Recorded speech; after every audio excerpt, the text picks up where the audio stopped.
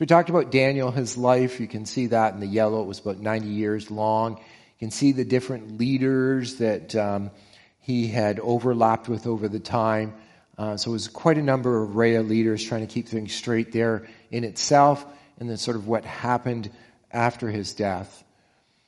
We also touched about the outline for Daniel, that the beginning of the book starts with more of a personal history of what was going on in his life and some of the trials, and that was written in Hebrew. And then the book switches into Aramaic, and then we talk about the history of the Gentiles and the times of the Gentiles, but also begins some prophecy for us at that point. But then as he begins the prophecy partway through, he moves back into Hebrew. And then we get the prophetic history of Israel during the times of the Gentiles. We also talked about this, the beginning of the visions that he had and the different empires and how they would fit together over time. We talked about the correlations of the dreams between the images and found chapter 2, chapter 7, chapter 8, and the different kingdoms they had lined up with. So went through all those things. And again, it brings us another bit of an outline of what was going on, a little bit more in detail. We had handed this out last time of the overall book and the detail, and we had got to the end of chapter 8 last time. So things to remember as we move into chapter 9. And we're really going to spend all our time on 4 little verses, and I'm sure some of you are aware of that already. If we look back in Zechariah, we'll find this verse, Zechariah 12:10. And I will pour out on the house of David and the inhabitants of Jerusalem a spirit of grace and pleas for mercy, so that when they look on me and on him whom they have pierced, they shall mourn for him as one who mourns for an only child, and weep bitterly over him as one weeps for a firstborn. So who does Zechariah 12:10 speak of? Just because you're a pastor, I won't put you on the spot because you're looking at me. Okay, let's look off. Let's look one more. What will they be mourning? They will be mourning. I just took this directly from Skip. This was something I was reading this afternoon. They will be mourning their historic rejection of the Messiah. At the point that they recognize, they'll begin to repent, and at that point they'll be saved. Finish the transgression, and second, make an end of sin. A better translation, they'll bring about judgment on sin with finality. That's Israel's sin, the sin of rejecting Jesus Christ. So this verse, Zechariah 12:10, refers back to that. Has Israel done this yet? No. And it's important to remember that as we dive into chapter 9. So these are some things to remember. We haven't seen this yet. I don't know how some people get around that, but they try to. But we haven't seen this yet. So that's one thing to remember. We're going to talk a little bit about amillennials and premillennialism tonight. Zechariah, just a few short verses away. On that day there shall be a fountain opened for the house of David and the inhabitants of Jerusalem to cleanse them from sin and uncleanness. And on that day, declares the Lord of hosts, I will cut off the names of the idols from the land, so that they shall be remembered no more. And also I will remove from the land the prophets and the spirit of uncleanness. Again, not something that we've seen. Skip's comments on this was, all of that speaking, both of those things speaking of a future spiritual restoration of Israel. So that's one of the things we're looking for, is this restoration of Israel. But it hasn't happened yet. There are those people that will make the case that it happened on the cross. And in some regards, yes, at a personal level it did. But that isn't the nation of Israel yet. We had talked last time we were together about the concept, was God finished with the nation of Israel? And if we believe that God's promises continue on, and he says, okay, I'm going to deal with the nation of Israel, then some people set them aside when they come with the church and say, well, God set aside Israel, period. That's it. But the plain reading of Scripture, I think, is much different. I don't think he's done with Israel yet. There's just this giant pause button right now, And he still has to come back to them. So that's what we're saying here. So these verses, we think, indicate that, okay, God isn't done with them. He's just put everything on a little bit of a pause. Okay, so some more things to remember. When we talk about the 47, 42, and 7 weeks, did I say that right? I hope so. The reason we say the weeks when we see in Daniel mean years comes from Leviticus 25:8. You shall count 7 weeks or Sabbaths of years, 7 times 7 years. So that time of 7 weeks of years shall be 49 years. So it's from this verse in Leviticus that we pull across when Daniel is given the vision, and when Gabriel comes and talks to him and tells him these things, that we're saying the 7 weeks there, the week represents years. So, Daniel chapter 9 itself.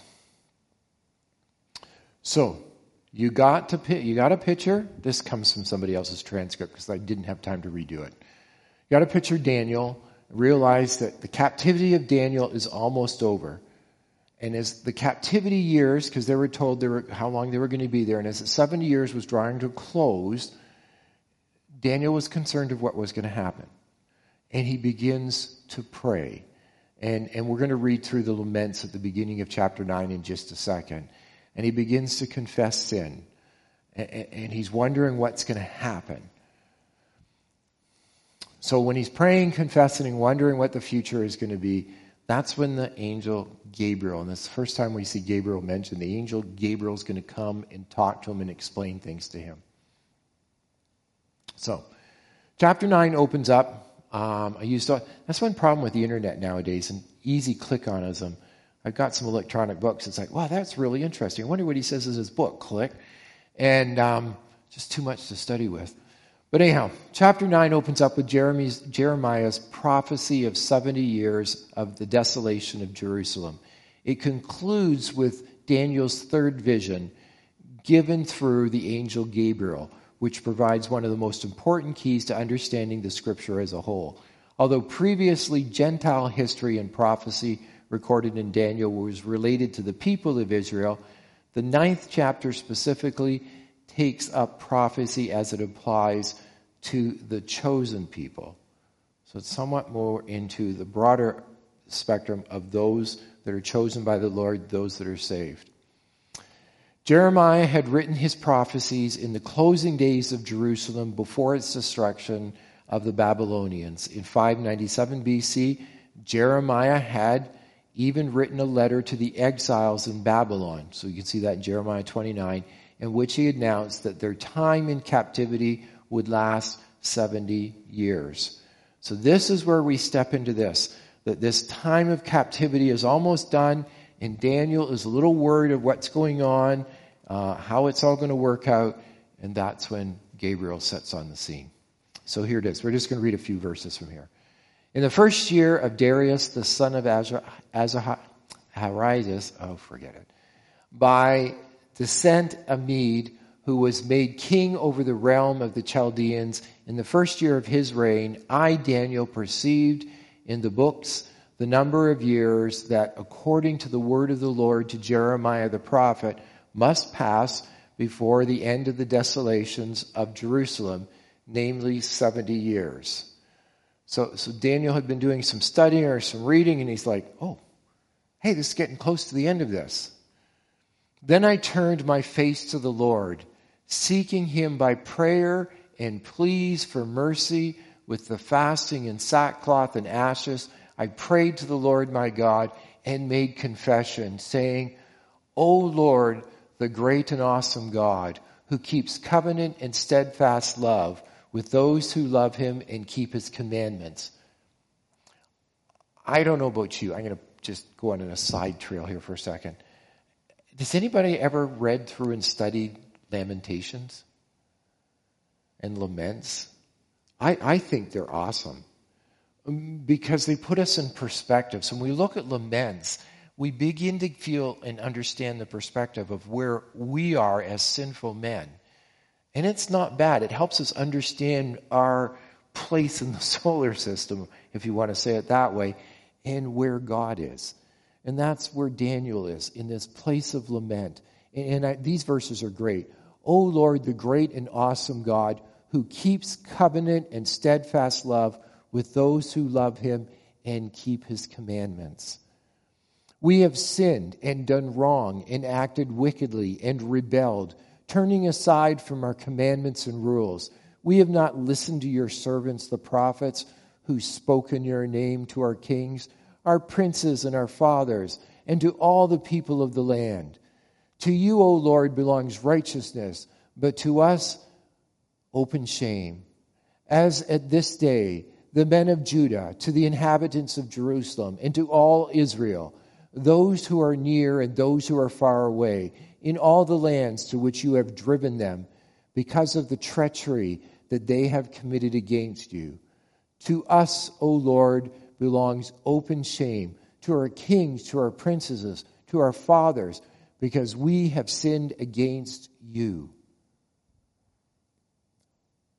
I'm sure Daniel wasn't one around sinning and doing all these, but he doesn't, there's no blame. It's a lament on behalf of the whole nation and of their history and how they continually walked away from God. And he's not putting himself above anybody else. He said, this is what we've done. And we've just rejected you, Lord. And we're deserving of nothing. So his lament continues. Look at verse 20. Gabriel answers, he made me understand, speaking with me and saying, O Daniel, I have now come out to give you insight and understanding. At the beginning of your pleas for mercy, a word went out, and I have come to tell you, for you are greatly loved. Therefore, consider the word and understand the vision. Oh, how I wish God would answer prayers like this sometimes. Here it is. Going to give you the answer. Going to tell you what's going on. So now we get into Daniel. We're just going to look at 24 through 27. These are probably some of the most difficult verses to put together. And there are churches that have split over this. There's been fellowships that split over this. Please, if you hold one eschatological view over another, doesn't mean the others are pagans and not going to heaven. We might find out we have it wrong. I don't think we do, but just a little grace with one another. So the conclusion of Orthodox Jewry, obviously non-Christological. So when they look at the 70 weeks of Daniel, the end with them, it ends at the destruction of the temple in AD 70. So if you're talking to somebody Jewish, AD 70, that's the 490 years, it's done. But it's not an ample explanation of the text, and when you start trying to time it out, it really doesn't fit very well. 490 years would, depending where it all depends where you start from to where you get an ending. And it just doesn't seem to flow and fit with the text. But if you were to talk to somebody Jewish, they would say those 490 years, the ending of all that happened at the destruction of the temple. So here's the verses. Verse 24. 70 weeks are decreed about your people and your holy city to finish the transgression, to put an end to sin, and to atone for iniquity, to bring in everlasting righteousness, to seal both vision and prophet, and to anoint a most holy place. So this is a summary of all that will be accomplished, the sort of things that are going to come. This is what's going to happen. So, what does Gabriel say? Gabriel says this time is to finish the transgression. We're going to put an end to sin. We're going to atone for iniquity. Some of these sound familiar. To bring in everlasting righteousness, to seal both vision and prophet, which is probably one of the harder ones to understand, and to anoint a most holy place. Great list. Let's look at the list. So what's it mean? To finish the transgression. It means to bring an end to. The reference is Israel's course of apostasy and sin, and the reason for the dispersion to begin with, that there's going to be an end to all that. And that's why we say Israel's been set aside, because that hasn't happened yet. It's not completed yet, but one day it will be complete. To put an end to sin, there's two aspects. It's to take away sin, and it's to bring sin into final judgment. Last time I watched the news, this hasn't happened yet. Then it talks about to atone for iniquity. This is where it starts to sound familiar. It's like, oh, wait a second. That has happened. 2 Corinthians 5:19, for God was in Christ, reconciling the world to himself, no longer counting people's sin against them, and he gave us this wonderful message of reconciliation. But that's happened at a personal level. That hasn't happened at the national level with Israel yet, but it has happened at a personal level. To bring in everlasting righteousness. So in some sense, Jesus accomplished this at the first coming, because we as sinners can come to Christ in faith, and what happens? The righteousness of the character of that messianic kingdom comes to us, but it's not been completely fulfilled. It's that we are living in the kingdom, but it's here, but not yet. We're citizens of the kingdom because we've come to faith in Christ. But that kingdom isn't physically here yet, and we still wait for that kingdom to come. So, to bring in everlasting righteousness, Jeremiah 23:5-6. For the time is coming, says the Lord, when I will raise up my righteous descendant from King David's line, and he will be a king who rules with wisdom. He will do what is just and righteous throughout the land, and this will be his name. The Lord is our righteousness. In that day, Judah will be saved, and Israel will live in safety. Don't think this one's happened yet either. Again, watch the evening news. I mean, I have Christ's righteousness in my life, but I don't see the righteousness of Christ in the nations or with Israel yet.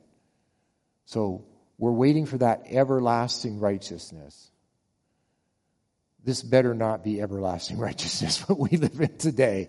And that's why I say it isn't here yet, because I don't know by whose standard this would be everlasting righteousness. Then, to seal both vision and prophet. This one's a little harder, so I just took a quote directly from Walvoord on this. I was using Walvoord, Wood, Isaac.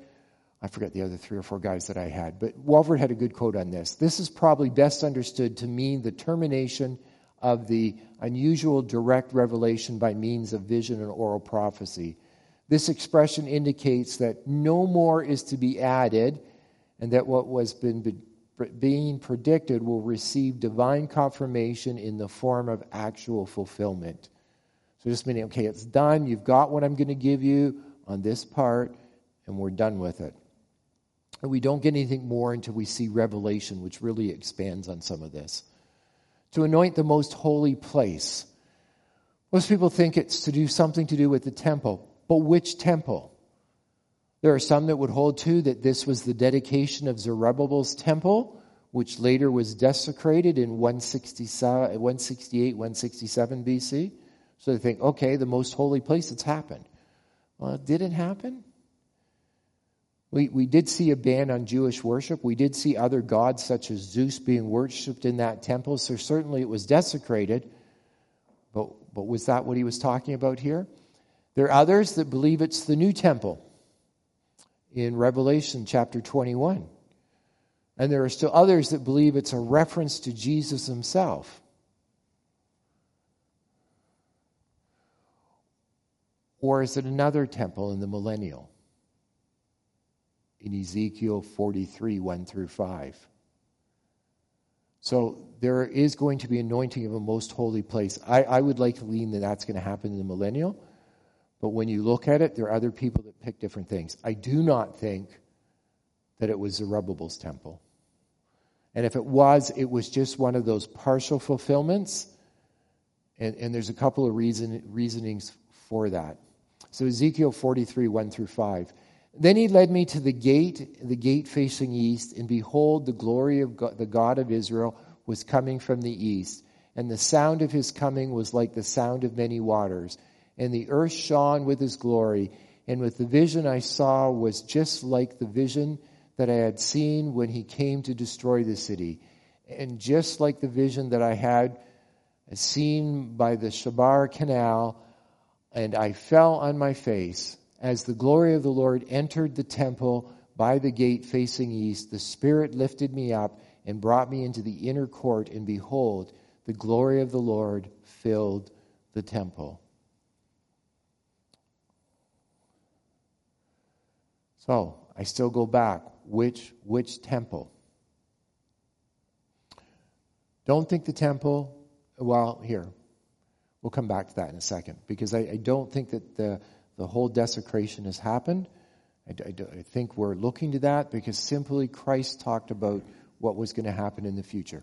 On to verse 25. But there's lots of questions around that, so we're just going to leave that. Verse 25.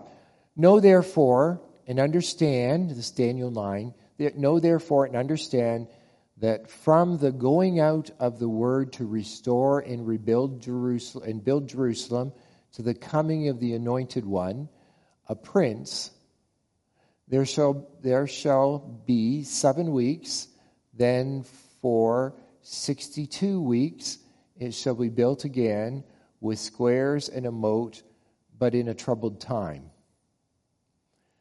So it's saying this is the beginning of the countdown, when the decree goes out to begin to rebuild the holy city. And this is where a lot of the arguments start. Verse 25. Now listen and understand. 7 sets of 7 plus 62 sets of 7 will pass from the time the command is given to rebuild Jerusalem until a ruler, the Anointed One, comes. Jerusalem will be rebuilt with streets and strong defenses despite the perilous times. So has this happened? Well, we got to figure out the timeline. Some people believe it started with King Cyrus of Persia, who issued a decree to rebuild the Temple of Jerusalem in 538 BC. But the issue that we get into is timeline. When we try to add 490 years to it, where does it come? Some people believe Ezra doesn't begin to work on the temple until 520 BC is what we can see from history. So they go, well, that was the decree to rebuild, but we didn't start until here. It sounds like building projects that we have in our day and age. It took 18 years to get it going. But in his decree, there's no mentioning of rebuilding the city. It's only talking about rebuilding the temple. It was supposed to be the whole city too. So we look further. Ezra 1. In the first year of King Cyrus of Persia, the Lord fulfilled the prophecy he had given through Jeremiah. He stirred up the heart of Cyrus to put his proclamation in writing and to send it through his kingdom. This is what King Cyrus of Persia says. The Lord, the God of heaven, has given me all the kingdoms of the earth. He has appointed me to build him a temple at Jerusalem, which is in Judah. Any of you who are his people may go to Jerusalem, to Judea, to rebuild this temple of the Lord, the God of Israel, who lives in Jerusalem. And may your God be with you. Wherever the Jewish remnant is found, let their neighbors contribute toward their expenses by giving them silver and gold, supplies for their journey, and livestock, as well as a volunteer offering for the temple of God in Jerusalem. So it's just to rebuild the temple at that time. Again, the work begins, but there's no mention of rebuilding the city as a whole. That doesn't come into 445 BC when King Artaxerxes gives permission to rebuild the walls. So now we have the beginning of building the walls. If we do some study, it took them, I forget how many years, but it took years and years for them just to clean the rubble out of the streets so they could get building anything. So it's very fascinating as you go through the history. Nehemiah 1:3, this is just a bit of a side. And they said to him, the remnant there is in the province who had survived the exile is in great trouble and shame. The wall of Jerusalem is broken down, and its gates are destroyed by fire. So remember, this was Nehemiah as he is entering the king. And so in the month of Nisan, in the 20th year of King Artaxerxes, now I had not been sad in his presence. And the king said to me, why is your face sad? When the city, the place of my father's graves, lies in ruins, and its gates have been destroyed by fire, then the king said to me, what are you requesting? That you send me to Judah, to the city of my father's graves, that I may rebuild it. Well, how long will you be gone? And when will you return? So it pleased the king to send me, and he had given him a time. Okay, so here Nehemiah goes in, and he's all sad. King Artaxerxes agrees that he can go back and he begin to rebuild the city. In the amillennial interpretation of this passage, they would not consider this as the starting point for the 490 years. They go back, some of them go back a little farther, and they look at 538 as the decree to rebuild the city and rebuild the wall. Which still doesn't make, those who do that, it still doesn't add up 490 years to when Christ comes. Here's the aside. I just found this when I was studying, and it talked about Cyrus, and this is interesting. This was predicted in Isaiah 150 years before, and this is why Scripture is so interesting. How did Isaiah know that the leader 150 years later was going to be Cyrus? But he names him. Isaiah 44:28. Who says of Cyrus, he is my shepherd, and he shall fulfill all my purpose, saying of Jerusalem, she shall be built, and of the temple, the foundation shall be laid. So when they didn't start the city, Cyrus did start the temple building. And it's just fascinating that that is in Scripture 150 years before the man ever stepped on the throne. And God names the exact king. And Isaiah writes his name down. And again, I will raise up Cyrus to fulfill my righteous purpose, and I will guide his actions. I will restore my city and free my captive people without seeking a reward. I, the Lord of heaven's armies, have spoken. If you're to go to 13, the ESV will use he, but the he is a reference back to verse 1, and it's back to Cyrus. I thought that was great. Now verse 25. Daniel chapter 9. Know therefore and understand that from the going out of the word to restore and build Jerusalem to the coming of the Anointed One, a prince, there shall be 7 weeks, then 62 weeks, and it shall be built again with the squares, the moat, and the trouble. So this is the beginning of the countdown to rebuild the city. Walvoord had this to say, in making a hard division between these two time periods, it seems that the ESV translators have departed from their philosophy of producing an essentially literal translation.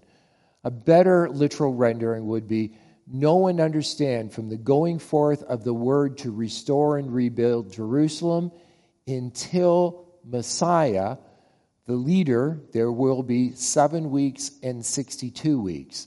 The two time periods are connected and precede the coming of the Messiah, the Anointed One. So it's from that declaration, which Artaxerxes commits to the whole thing, that we have 490 years.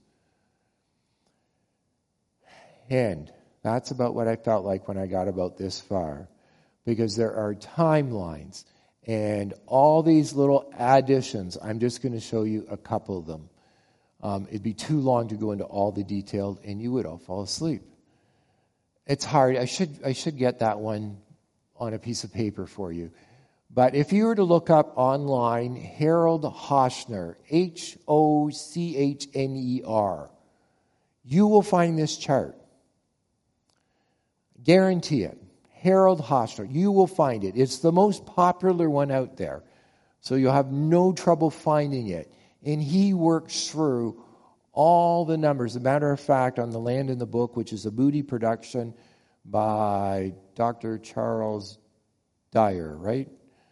he uses this one. It's been around. There's another guy that he interacts with, and I didn't have time to read the paper because it was 278 pages, Dr. Anderson. And they go back and forth on the numbers, on correcting. He's trying to correct Hotchner, and it's a long one. But if you search that up, you'll get some understanding of how they put the days together and when it fits into predicting exactly when Christ will come in. And March 30th, 33 AD, I should have put in there, is the day that Jesus rides into Jerusalem, the triumphal entry, Palm Sunday.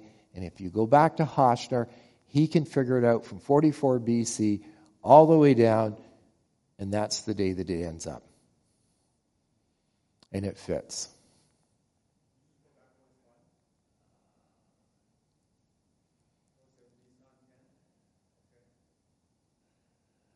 You ask me, I can send it to you. But if you search it up, it's easy to find in all my writing.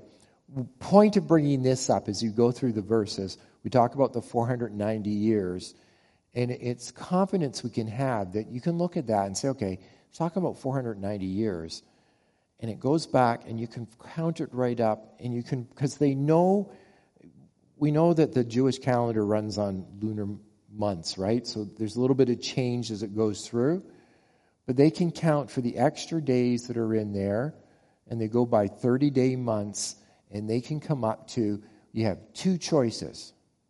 Christ was either 30 or 33 AD, because it has to end up where the Passover hits on that Friday. And in 33 AD, it's on the Friday when the crucifixion happens. So he rides in the week before on the Sunday.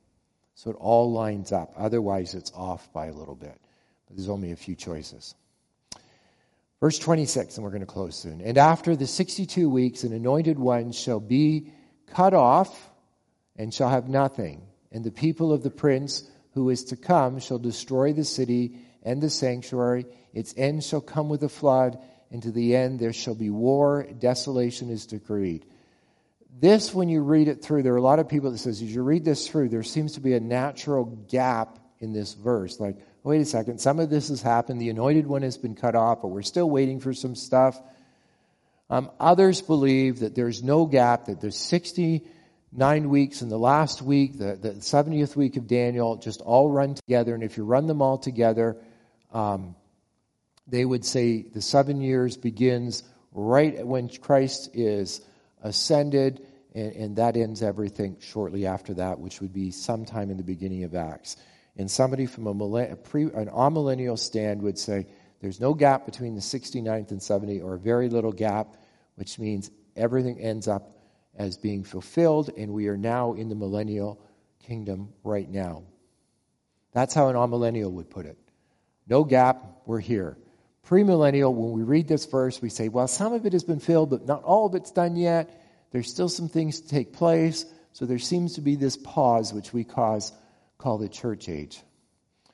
The NLT said it this way: after this period of 62 sets of 7, the anointed one will be killed. Christ on the cross, appearing to have accomplished nothing, but he accomplished everything. And a ruler will arise whose armies will destroy the city and the temple. Yes, that happened in 70 AD, and some people think it was the next one past that in the early 100s, but it happened. The end will come with a flood. The war and its miseries are decreed for that time to the very end. Okay, I don't need to end for time here. We can come back to some of these, but I just want to go to the divisions of times. And this is, when you read Daniel, we see the 7 weeks, 49 weeks. Some people will say that's from Cyrus's degree. Some people will say that's from Artaxerxes' degree. Then they go into the 434 years. The days from the temple in the city of Jerusalem are rebuilt in the arrival of Christ, the Anointed One. And then it's that last week. Has it happened? Has it not happened? Are we in the millennial? Are we not in the millennial? For somebody from an amillennial perspective, from the redemptive work of Jesus' death on the cross to the temple destruction, they think it's all done. And because it's all completed, they believe we are now in the millennial. But the issue is, where is the righteous judgment that talks in the Bible that shall happen during the millennial? Because that's what it says. We'll be judged righteously. Does anybody here believe, and I won't name our leaders, does anybody believe any of our leaders are judging righteously? No. They're all over the map. Right? They're all over the map. We're not supposed to abuse children unless it's with technology or they want to cut themselves up because they think they're another sex. Right is wrong. We're crazy. It hasn't. So I have a hard time. I agree that there's this natural flow as you read through them. There seems to be something still missing. Yes, the Messiah is killed. The temple's destroyed, but there's still something missing in here. And so I believe there's a bit of a natural gap. So then we get into, and maybe we'll pick this up when we're back together next time, all these names that all talk about the 70th week of Daniel. And we'll get into week number 7 or 27, talk about some of the things of the future events. And then I'll have these printed off for you, the different timelines that are there. And I have another one that I couldn't post. This one is just... So, post-tribulation believes the cross happened and that this goes on for life, and then we hit a tribulation period, and then we hit the millennium. But it's not until after the tribulation that anything happens with Christ coming back. This church takes a stand, and it's my belief that we go through this church age, right? And then Christ takes the church out of the world. Some people call that the second coming. It is and it is and it isn't. It is in the sense that we're taken, but it's not in the sense that he hasn't arrived back on earth a second time just yet to stay and govern. But then we have the millennial, which will be the reigning of his kingdom, and then the last judgment, and then eternity. Post-millennialism, they would believe you go up to here, have a millennial period, and then the second judgment. And an all-millennial believes shortly after Christ's death on the cross and resurrection, we hit this symbolic millennial. So it's not a literal 1,000 years, and we just go on and on and on. So sometimes it's hard if you're in a church that's all millennial, because they'll talk about the second coming, and they believe in a second coming. They just believe the second coming is after all this millennial period, where we would hold to the fact that the church is raptured before the tribulation. There's a tribulation. Christ comes back, and then he reigns 1,000 years, final judgment, and into. Are you thoroughly confused yet? I'll get some resources that you can look at, and some other people you can hear preach it, and have those put together. Because it is like rubbing up to a wall. And when you rub up a wall that has wet paint on it, if you do that too many times, you change the color of your shirt, and it rubs it off the wall. And I've used that as and I thoroughly believe that. You have to rub up to it a few times, and then you begin to understand it a little bit more.